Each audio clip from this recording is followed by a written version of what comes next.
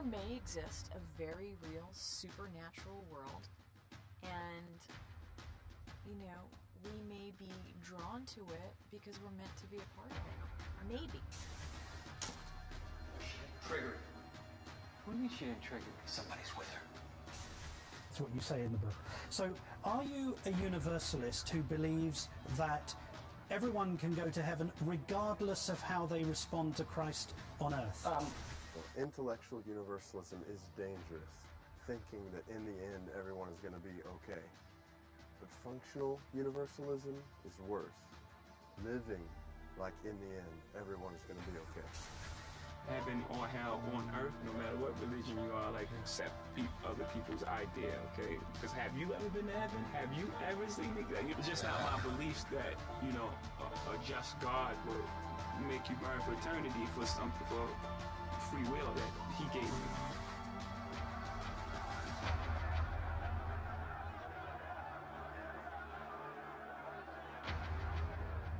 Your answer then, succinctly, is, I have no idea.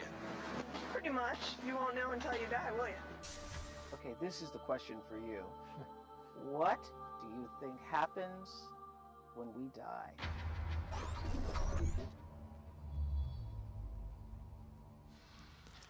We are currently in a series called The Unknown. And for the past 3 weeks as a church, we've been wrestling with some pretty heavy questions as it relates to the supernatural realm. In week 1 of this series, we wrestled with the question, do angels and demons really exist? In week 2 of this series, we looked at the question, what is heaven going to be like? And in week 3, we wrestled with the question, is hell a real place? And we've said right out of the gate during this series, there are some things about these topics that we know without a shadow of a doubt to be true. But there are other things, as it relates to these topics, that we really don't know for sure. And we've talked about an application statement that I think is so powerful, and I want us to look at it as we start this morning because it's so important based on the topics that we're talking about in this series. Here's the application statement. The things we know provide an unshakable foundation in the midst of things we don't know. As we talk about angels and demons and heaven and hell and the end of the world and what happens when you die, listen, there are some things from the Bible that we know without a shadow of a doubt to be true. And I'm so thankful for those things and the foundation that they lay. But there are also some things that we don't know. Well, this week we come to another very heavy question. Here's our question for this morning. Is the world really coming to an end?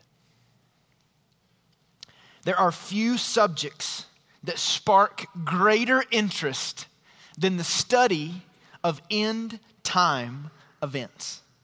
Regardless if you're a Christian or you're not a Christian, regardless if you think some of the things we're talking about are skeptical, most people enjoy engaging in some type of study of what is going to happen if and when the world comes to an end.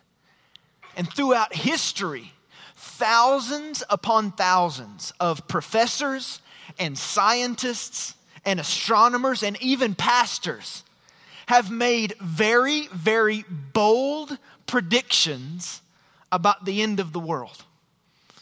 Many people have stood up and with great sincerity made predictions, but they have been sincerely wrong. A couple of examples. In 1919, a respected American meteorologist caused widespread panic when he announced that the conjunction of 6 planets on December the 17th, 1919, was going to cause the world to explode. False prediction. Another false prediction happened in 1999. How many of you remember the phenomenon that was Y2K? It was said that a small computer oversight was going to cause planes and computers and our society to shut down when the clock went from 1999 to the year 2000. Once again, false prediction. Another prediction came in the year 2012. It was said that when the Mayan calendar ended on December the 21st, 2012, that the world was going to come to an end. Once again, false prediction. Is the world really going to come to an end? And if it is, what's that going to be like? And how is it going to happen? Well, what I want us to do this morning, in order to gain as much clarity as possible about this question, I want us to look at what Jesus had to say about the end of the world. So if you have a Bible this morning, would you turn with me to Matthew, the first book in the New Testament, chapter 24. And what we're about to read took place just before Jesus ascended into heaven. Many historians believe that what we're about to read happened on the Wednesday before the Friday when Jesus Christ went to the cross. Jesus had been teaching in the temple all day. And as he leaves the temple, his disciples are waiting for him. And they have a very heavy question about the future that they're going to ask Jesus. So look with me in Matthew chapter 24. I'm going to start reading in verse 1. Jesus came out from the temple and was going away when his disciples came up to point out the temple buildings to him. And he said to them, "Do you not see all these things? Truly I say to you, not one stone here will be left upon another, which will not be torn down." As he was sitting on the Mount of Olives, the disciples came to him privately, saying, "Tell us, when will these things happen? And what will be the sign of your coming and the end of the age," or the end of the world? And Jesus answered and said to them, "See to it that no one misleads you. For many will come in my name, saying, 'I am the Christ,' and will mislead many. You will be hearing of wars and rumors of wars. See that you are not frightened, for those things must take place, but that is not yet the end. For nation will rise against nation, and kingdom against kingdom. And in various places there will be famines and earthquakes. But all these things are merely the beginning of birth pangs." Verse 9. "Then they will deliver you to tribulation and will kill you. And you will be hated by all nations because of my name. At that time many will fall away and will betray one another and hate one another. Many false prophets will arise and will mislead many. Because lawlessness is increased, most people's love will grow cold. But the one who endures to the end, he will be saved. This gospel of the kingdom shall be preached in the whole world as a testimony to all the nations, and then the end will come." What I want to do this morning in our short time together is I want to share with you from this passage 3 things we know about the end of the world. There's a lot that we don't know. There's a lot that is mysterious. But I want us all this morning to wrap our hearts around 3 things we can know for sure. And here's the first one. We know that one day the world will come to an end. We know that one day the world as we know it will come to an end. The disciples here are really posing for Jesus the same question that we're talking about this morning. Is the world coming to an end? And if it is, what are the signs that we should be looking for? And Jesus immediately makes a reference to the temple. You see, for these disciples, they really felt like the temple was going to be there forever. And Jesus says something to them that was inconceivable. He says, there's coming a day when this temple that you see is going to be torn down. There's not going to be one stone of the temple that is left unturned. And for these disciples, they didn't understand it. You see, they could not conceive how the greatest architectural wonder in the Middle East would one day be entirely destroyed. In essence, Jesus says to them right out of the gate, yes, there is coming a day when the world will come to an end. And you can just imagine Jesus, knowing what awaited him with the cross and the resurrection, speaking to them with absolute assurance as the eternal Son of God. You see, Jesus, as the eternal Son of God, sees the first day just like he sees the last day.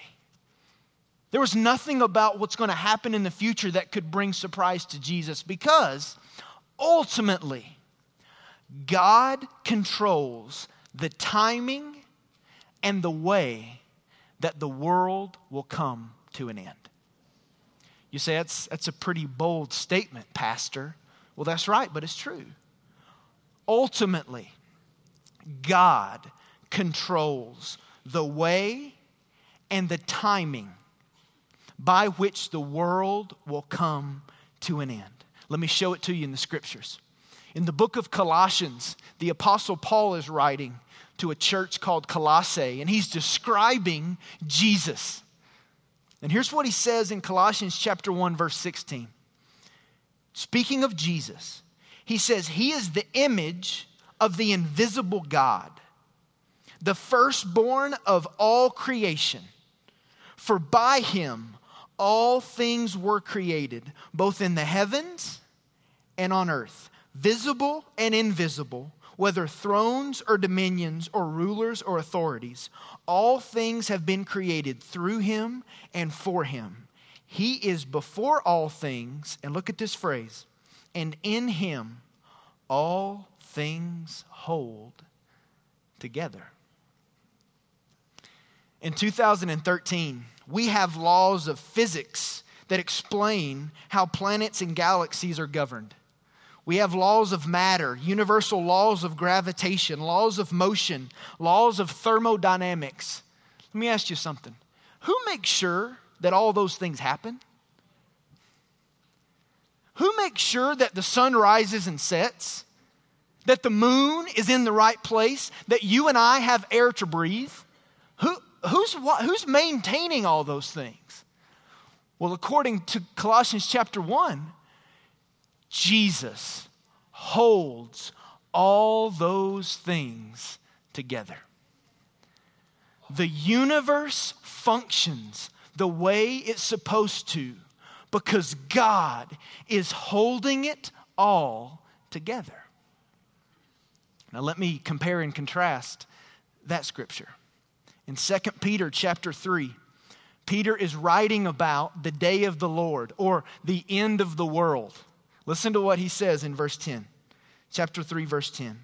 But the day of the Lord, or the end of the world, will come like a thief, in which the heavens will pass away with a roar. And, look at this phrase, the elements will be destroyed with intense heat, and the earth and its works will be burned up. The word element there means smallest particle. He's saying the biggest things on earth and the smallest things on earth are going to be destroyed. Now, this word destroyed is so interesting. It's a word that literally means to let go or to loosen. Now let's think about the pictures in the scripture.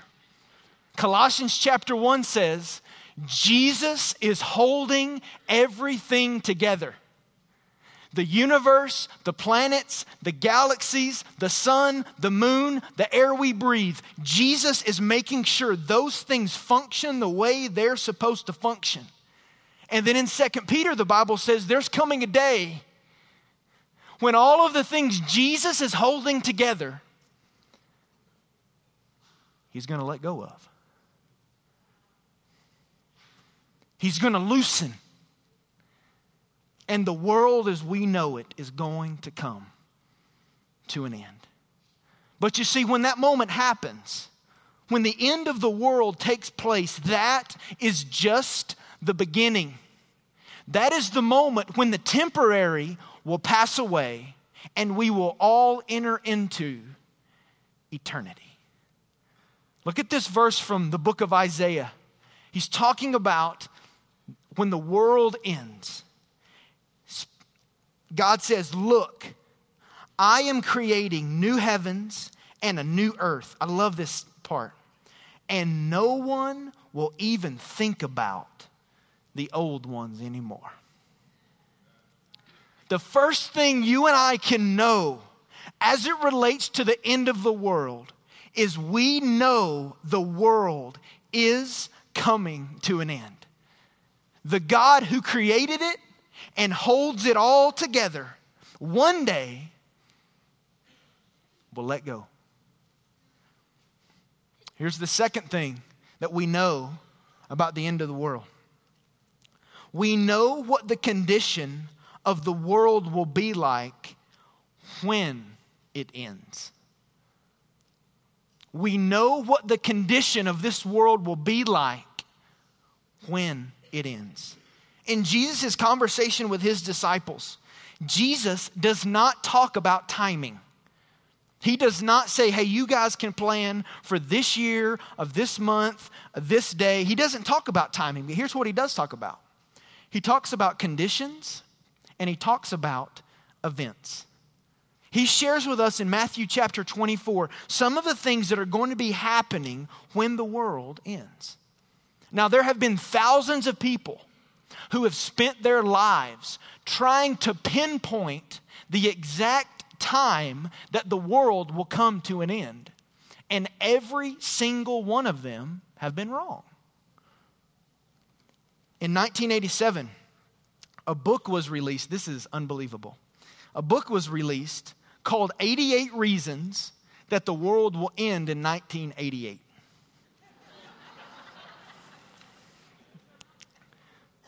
So you go through 88. At the end of 1988, another book came out that was entitled 89 Reasons the World Will End in 1989. I'm not making this stuff up. One of the groups that is the most infamous for trying to pinpoint the exact time that the world will end have been the Jehovah's Witnesses. 9 different times they have said with great passion and sincerity that the world would end in 1874, 1878, 1881, 1910, 1914, 1918, 1925, 1975, and 1984. And every single time they have been wrong. Well, why is that? Well, that's because Jesus doesn't tell us about timing. He even goes on to say in Matthew chapter 21, but no one knows the day or the hour.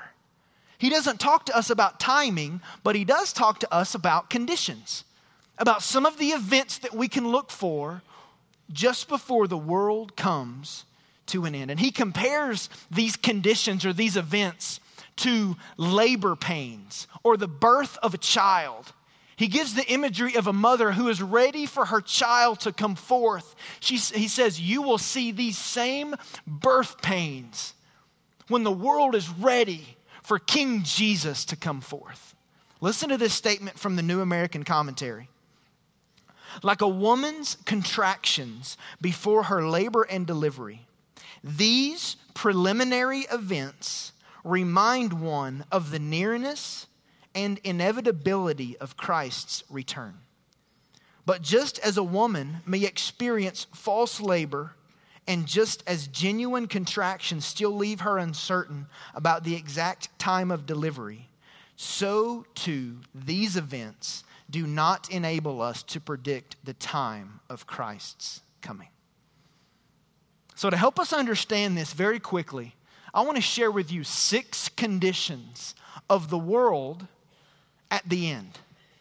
We don't know everything about these, but based off what Jesus says here in Matthew chapter 24, these are some of the conditions that will be true of the world just before it ends. 6 conditions. Here's the first one. Widespread deception. There will be deception by false teachers. Jesus says, hey, at the end of the world, it's going to create fertile soil for deception to take place. He says there are going to be people who step up and say, I'm the Messiah, or who teach false teachings, and they're going to lead many people astray. Another condition that Jesus mentions is warfare among nations. He says in verse 7, nation will rise against nation and kingdom against kingdom. He says you will hear of wars and rumors of wars everywhere. That's a second condition of the world at the end. A third condition, global devastation. Global devastation. And specifically what Jesus highlights here is famine and earthquakes. Did you know that right now there are 1 billion people who are hungry, who have limited access to food? Did you know that globally, 28 people die every minute of hunger-related causes? According to the American Red Cross, natural disasters have increased 4-fold over the last 20 years.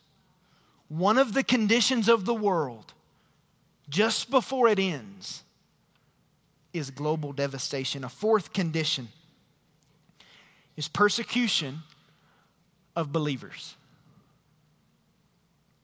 The Bible says that just before the world ends, believers will be persecuted like never before. Did you know that more Christians have died for their faith in the last 100 years than in all the previous centuries combined? Another condition of the world just before it ends is extreme persecution of the church. A fifth condition is the exposure of pretenders. Verse 10 in Matthew chapter 24 says, at that time, many will fall away. What does that mean? Well, what I think that means is that because of the intense persecution that's going to be happening globally to the church, that some people who profess outwardly to be Jesus followers, because of the intense persecution, are going to say, listen, that was something I portrayed outwardly that was never true inwardly. There are people who are pretending to follow Jesus, but because of the persecution, the cost will be too great for them. And they'll say, I've been personifying that I'm a believer, but really, my heart's never been changed by the gospel. The Bible says that's going to be another condition at the end of the world. And the sixth condition that Jesus really speaks to in Matthew 24 is this: extensive preaching of the gospel. Now, up to this point, all of the conditions Jesus has given us have been negative. Famine, earthquakes, wars, deception, they've all been negative. But the last one he speaks to in verse 14 is positive. Here's what he said. He said, the gospel of the kingdom shall be preached in the whole world as a testimony to all nations, and then the end will come. The Bible is clear that before the end of the world takes place, every people group on the planet will have an opportunity to hear and respond to the gospel. And what's so powerful about that is that even in the midst of chaotic world events, you still see God's heart inviting humanity to know Him. That's powerful. How are we doing on that one? As you think about the world and every people group on the planet having an opportunity to hear and respond to the gospel, how's that tracking? Well, according to the Joshua Project, 41.1% of people in the world are considered unreached. Now, here's what that means. That means 41% of the people on the planet have little or no access to the gospel. That represents 2.9 billion people. But here's what the Scripture's teaching us. Before the world comes to an end, every one of those people groups who right now have limited access to the gospel are going to have an opportunity to clearly hear and respond to the gospel of Jesus Christ. We don't know everything, but those are some of the conditions that Jesus says the world will be in just before it comes to an end. So what do we draw from that? I mean, it's great to have a list there, but what can we conclude this morning looking at those conditions? Well, I think there are a couple things. One, most of these conditions are becoming more and more common in the world we live in. But things are going to get worse before they get better. Another conclusion, and this is so critical. Our responsibility is not to debate about when the world will end. That's not our role as the church. If you came in this morning thinking this morning at church we're going to have a debate about when the world is going to end, you totally missed the series. Our responsibility is not to debate about when the world is going to end. Our responsibility is to live on mission as long as we are here. That's what we're to be about. Knowing Christ and making Him known. That's what's to receive our passion and our energy. And I'll be honest with you. As I studied this week, there's such a tension, and I think it's a healthy tension. As I think about the end times and the condition that the world is in and the condition that the world is going to be in, I believe there's a healthy tension for all believers. And here's the tension. Wanting and longing to leave this world and go be with Jesus in eternity. That's one side. But the other side is tender-heartedness for those on the planet who have never embraced the gospel. I believe that's to be our tension. And I hope for us, anytime we talk about end times events or the end of the world, that tension always surfaces in us. Would it be easier today if the world ended and all of the believers went to be with Jesus in heaven for eternity? Absolutely. But He hasn't come back yet. And we're to live with the tension that yes, it's going to be glorious and great there, but we're still to have broken hearts for the people today who have no love relationship with Jesus. We know that the world will come to an end. One day, the world will come to an end. We also know the conditions that the world will be in when it ends. Here's the third thing that we know. We know that what will bring the world to an end is the return of Jesus Christ. We know that what is going to bring the world to an end is the return of Jesus Christ. The Bible teaches that when the world is at its darkest, most chaotic moment, King Jesus will return literally, visibly, and in all his glory.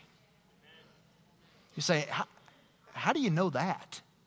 Well, in Acts chapter 1, the Bible records the moment when Jesus left the earth and ascended into heaven. Jesus was on the planet for 33 years. He was killed, murdered. He came back to life. He gives a commission to his disciples. And the Bible says he literally floated up. He ascended into heaven. And the Bible says that his disciples are looking up thinking, what in the world just took place? And an angel appears. And here's what the angel says to those disciples who were looking up in the sky with their jaws hanging down. Here's what the angel says. He says, "Men of Galilee, why do you stand looking into the sky? This Jesus, who has been taken up from you into heaven, will come in just the same way as you have watched him go into heaven." When the world is at its darkest, Jesus will literally and visibly return in all his glory.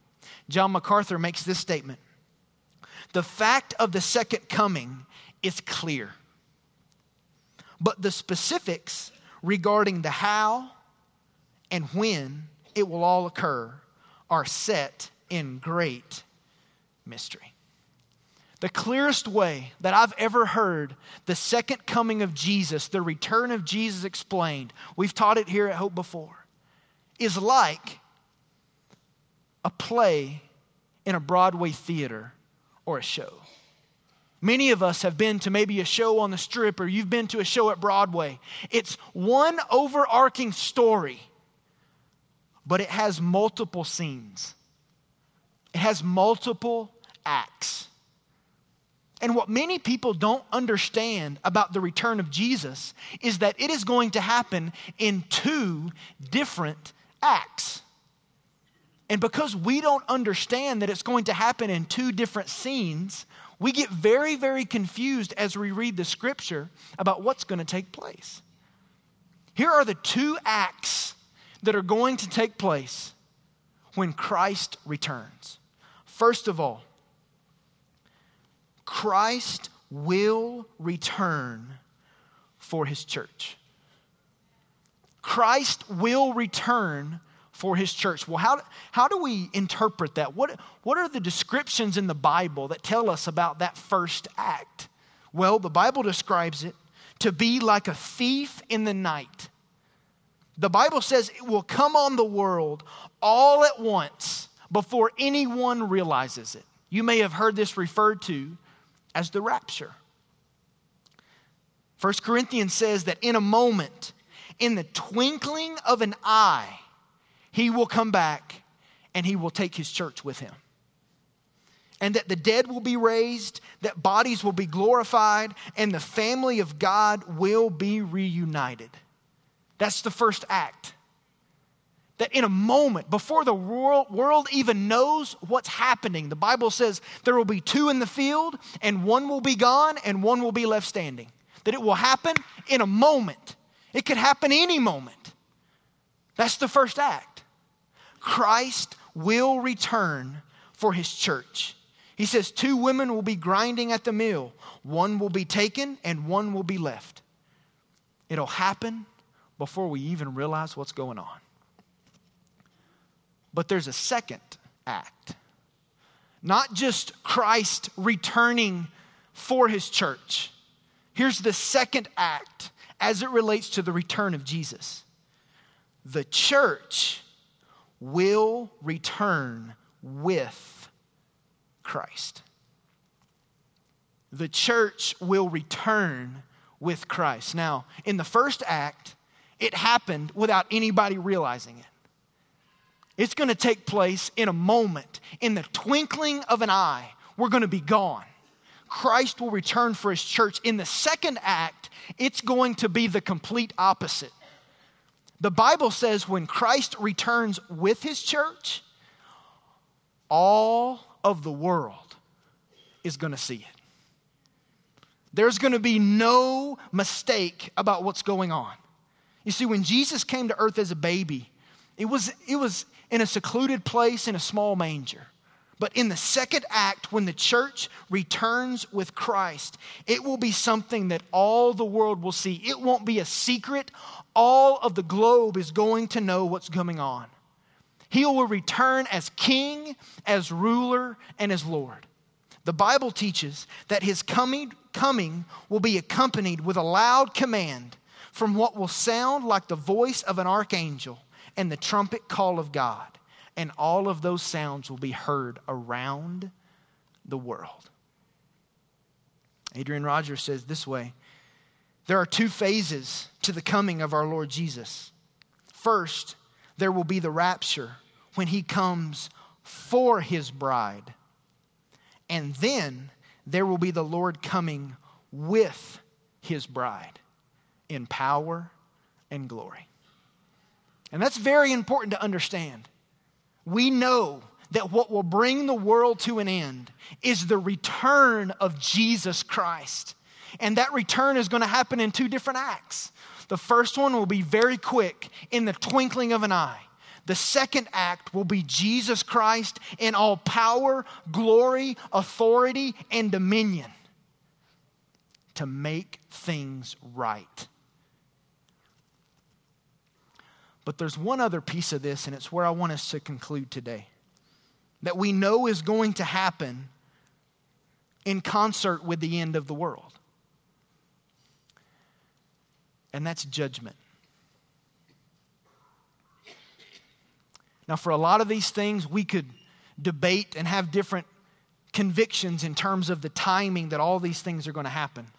But we know, and we can all agree, that one day Christ will return, and one day there will be a judgment for every single person. But here's what most people don't understand about judgment. There will be two different judgments.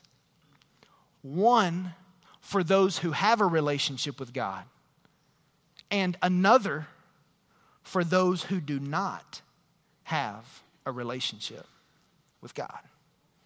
So as we conclude this morning, I want to share with you about those two judgments. Because I want us all to be clear as we think about the reality that the world is going to end. These are some of those things as you talk about your faith in our city and around the world, and as you journey in your relationship with God, these are things that are so critical for all of us to understand. The first setting, the first judgment, one of the judgments that will take place is called the judgment seat of Christ.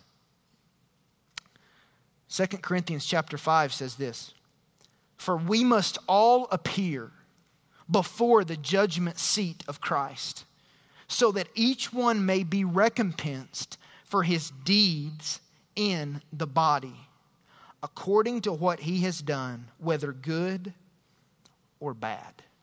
This is a judgment for believers. This is a judgment for those who have a relationship with God. The end of that verse says, whether good or bad.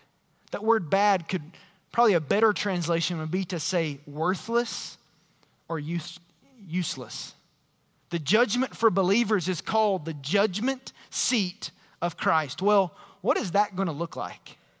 What's going to happen at that judgment for those who have a relationship with God? Well, let me be very clear about one thing that is not going to happen. At the judgment seat of Christ, believers will not be judged for their sin.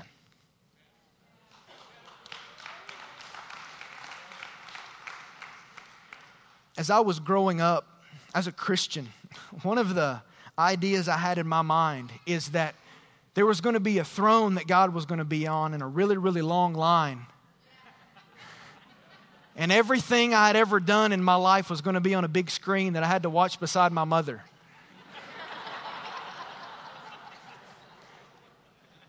If you are a believer, your sin has been paid for.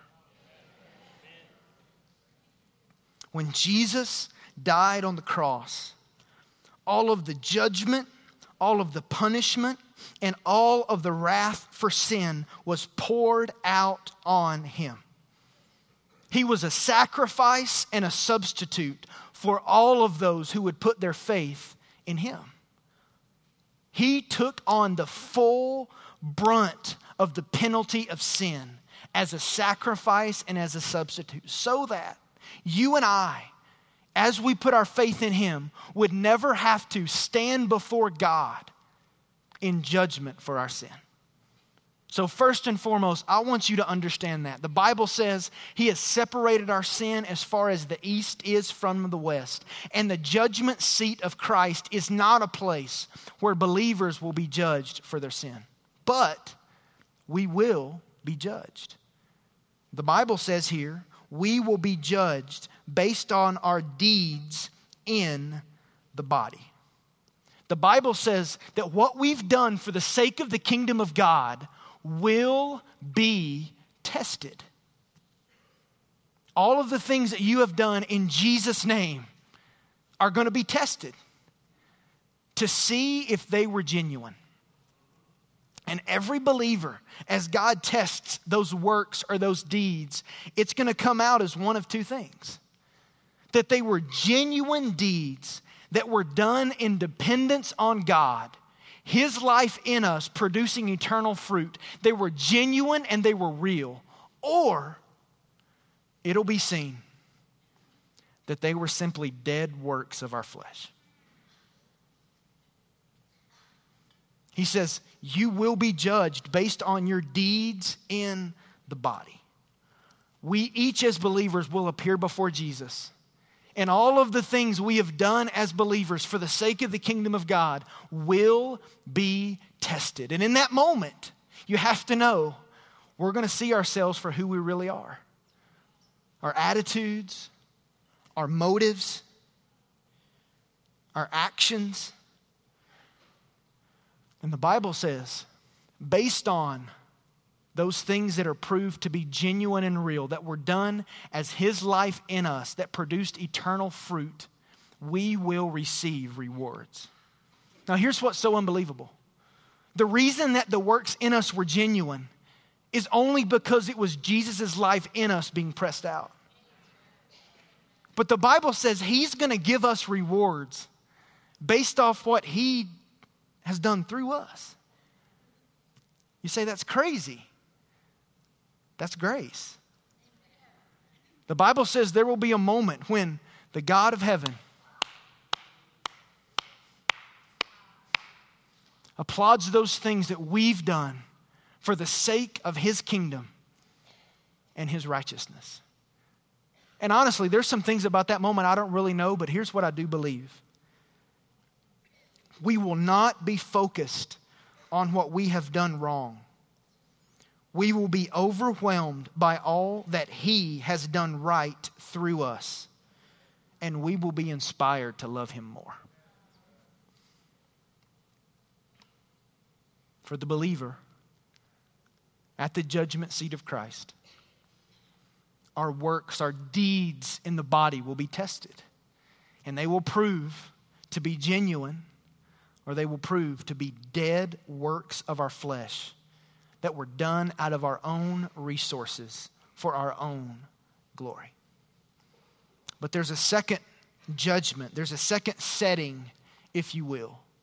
And this setting is not for believers. It's not for those who are followers of Jesus. It's for those who do not have a relationship with God.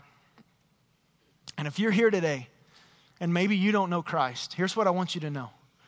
Everything I'm about to share with you in the next few minutes, I share with you from a broken heart.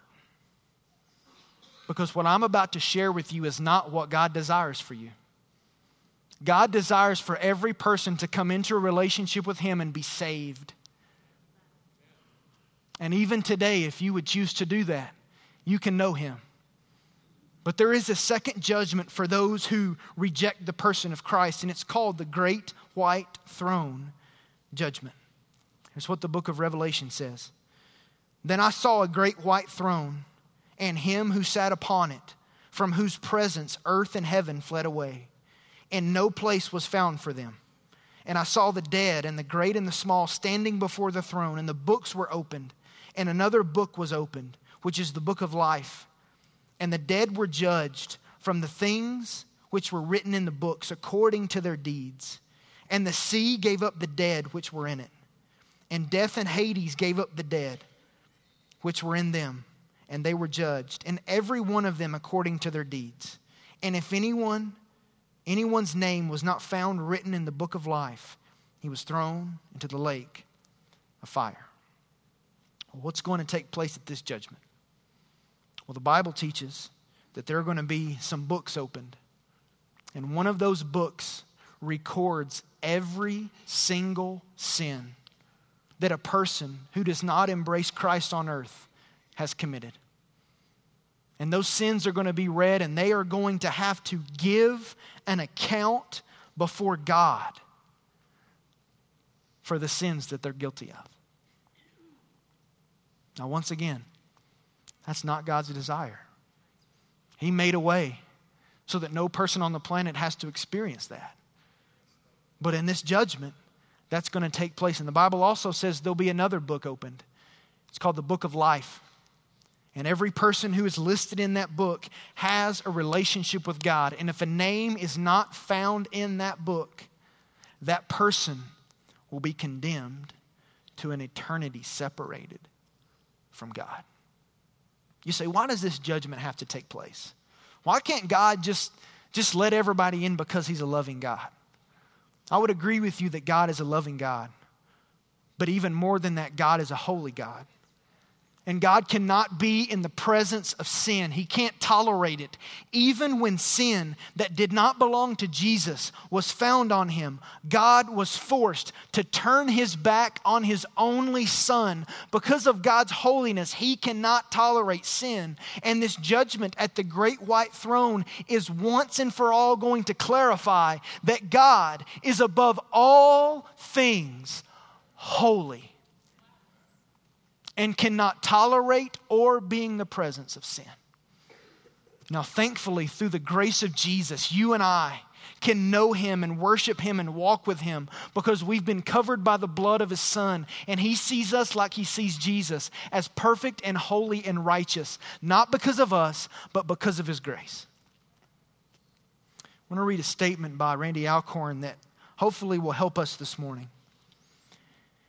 He says, we will never question God's justice, wondering how he could send good people to hell. Rather, we'll be overwhelmed with grace, marveling at what he did to send bad people to heaven. In heaven, we'll see clearly that God revealed himself to each person and that he gave opportunity for each heart or conscience to respond to him. Everyone deserves hell. No one deserves heaven. Jesus went to the cross to offer salvation to all. God is absolutely sovereign and doesn't desire any to die without Christ. Yet many will perish in their unbelief. We know that one day the world will come to an end. We know what the conditions of the world will be like at the end. And we know that what will bring the world to an end is the return of Jesus Christ. I want to read one more statement by Adrian Rogers, and then we're going to have some time to respond this morning. Dr. Rogers said this: we are on a collision course with destiny. Soon and very soon the King will come, and we cannot afford to be ignorant or indifferent. Many people all around are perplexed, and they need to hear the good news. Sorrow looks backwards, worry looks around, but faith looks upward. Are you setting the example for the world to see? hopeful and faithful to look for his return. The King, the Lord Jesus Christ, is coming. If you're here today and you don't have a relationship with God, I want to invite you this morning to embrace the gospel. The fact that even though we don't deserve a relationship with God, through the person of Jesus, through his sacrifice and his life, God invites us to know him and be forgiven of sin and have the assurance of eternity with him in heaven. If there's never been a moment like that for you, today may be that day. And as we transition to a moment of response this morning, that's the invitation. The invitation this morning is to Jesus. It's not to church. It's not to a preacher. It's to embrace the soon coming King, Jesus Christ.